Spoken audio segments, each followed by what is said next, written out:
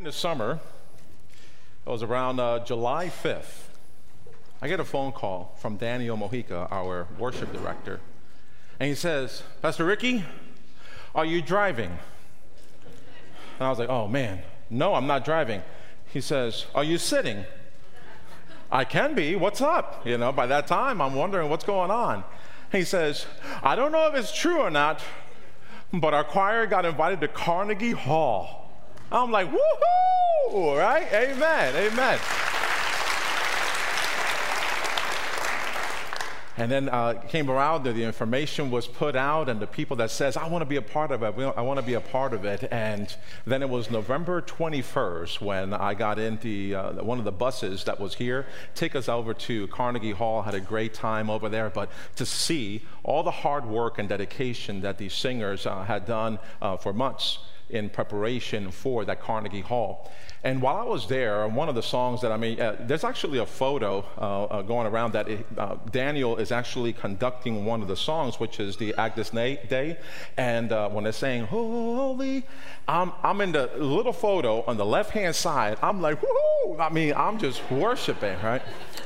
It's one of those moments, like, it was so powerful. And it was great to know that in Carnegie Hall, people, the gospel message of Jesus Christ and the story of Jesus Christ was shared with many that came throughout from different states to hear them happen.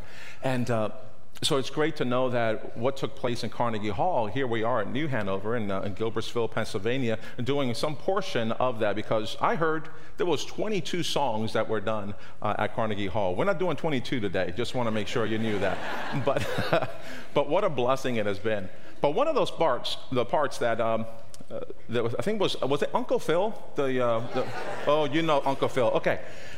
Uncle Phil turned around to the crowd, to the congregation, I'd say, for that day. And he shared about the story that one of the things that touches his life for many years. And he got emotional, and I said, "You know what? Let me bring that message back to other people to hear." And it's found in the Gospel book of John, chapter 3, verses 16 through 17. He only read the 16th part, but it says here, "For this is how God loved the world, that he gave his one and only Son, and so that everyone who believes in him will not perish, but have eternal life." And then verse 17 says, "God sent his Son into the world, not to judge the world, but to save the world through him." It's one of the gospel messages, the message of the good news, and that we know that one of the things that we can expect in life is actually death. But man, can we serve a God that we have put our faith in, our trust in, that he not only died our death, but he rose for our sake. Amen. So therefore, by doing that, we know of a God that has given the greatest gift, and that is his Son, Jesus Christ, for you and for me. At the 8 o'clock service, I had a little different message for them, but one of the things that we got to make sure is that we don't miss our opportunities. Remember when Joseph and Mary went and they were traveling to go to that census? They found out that there was no room for them at the inn, and they had to go into the stable where Jesus was born. But there was a missed opportunity for the innkeeper. He wasn't well-dressed. Maybe they didn't have as much money, but if they did, maybe the innkeeper would say, "I have room for you." And because they were probably, the way that they were dressed or the way that they dusty or whatever it may be, they said, "We have no room." What a missed opportunity for us. And you know what? There's an opportunity for us, but what happens is sometimes people still miss the opportunity of knowing about Jesus. And in Revelation 3, verse 20, it says that, "Look, I stand at the door and knock, and if you open it, I will come in and dine with you."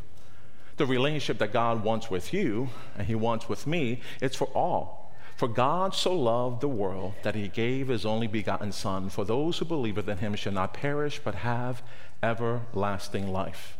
And sometimes it's very difficult because we say, "I want to give my life to Christ," and then realize that life is still hard. Okay? But I'd say the way I've learned it is, yes, it's still hard, but I think it's more manageable because now you are the Son of the Most High God, the creator of heaven and earth. And I want to make sure that when you leave out this place is knowing that God loves you, that he wants a relationship with you, and another day of life that God has given you is another day of opportunity. And don't miss it. Don't misuse it. Get closer to God, love our neighbor, because not what we do, but what Christ has done for us. We can't pay for it because it's already been paid in full.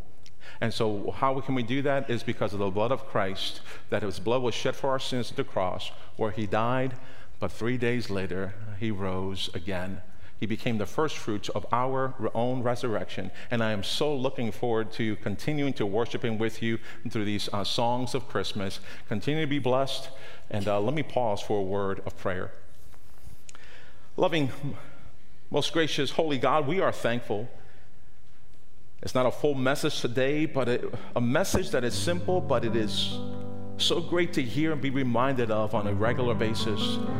That you so loved us that you gave your one and only Son, our Lord and Savior Jesus Christ, and that you want a relationship with us.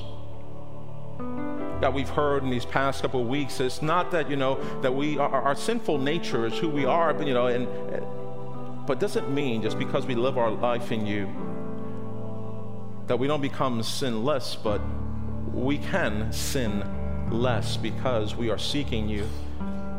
We are turning our will to turn to your will. And we're thankful for the message, a simple message today, that you love us, that those who are here in person and for those who are watching online can hear. Because sometimes even messages just go over our heads. But just to know that you love us, and that you stand at the door and that you knock. Let us open that door and start afresh, start new,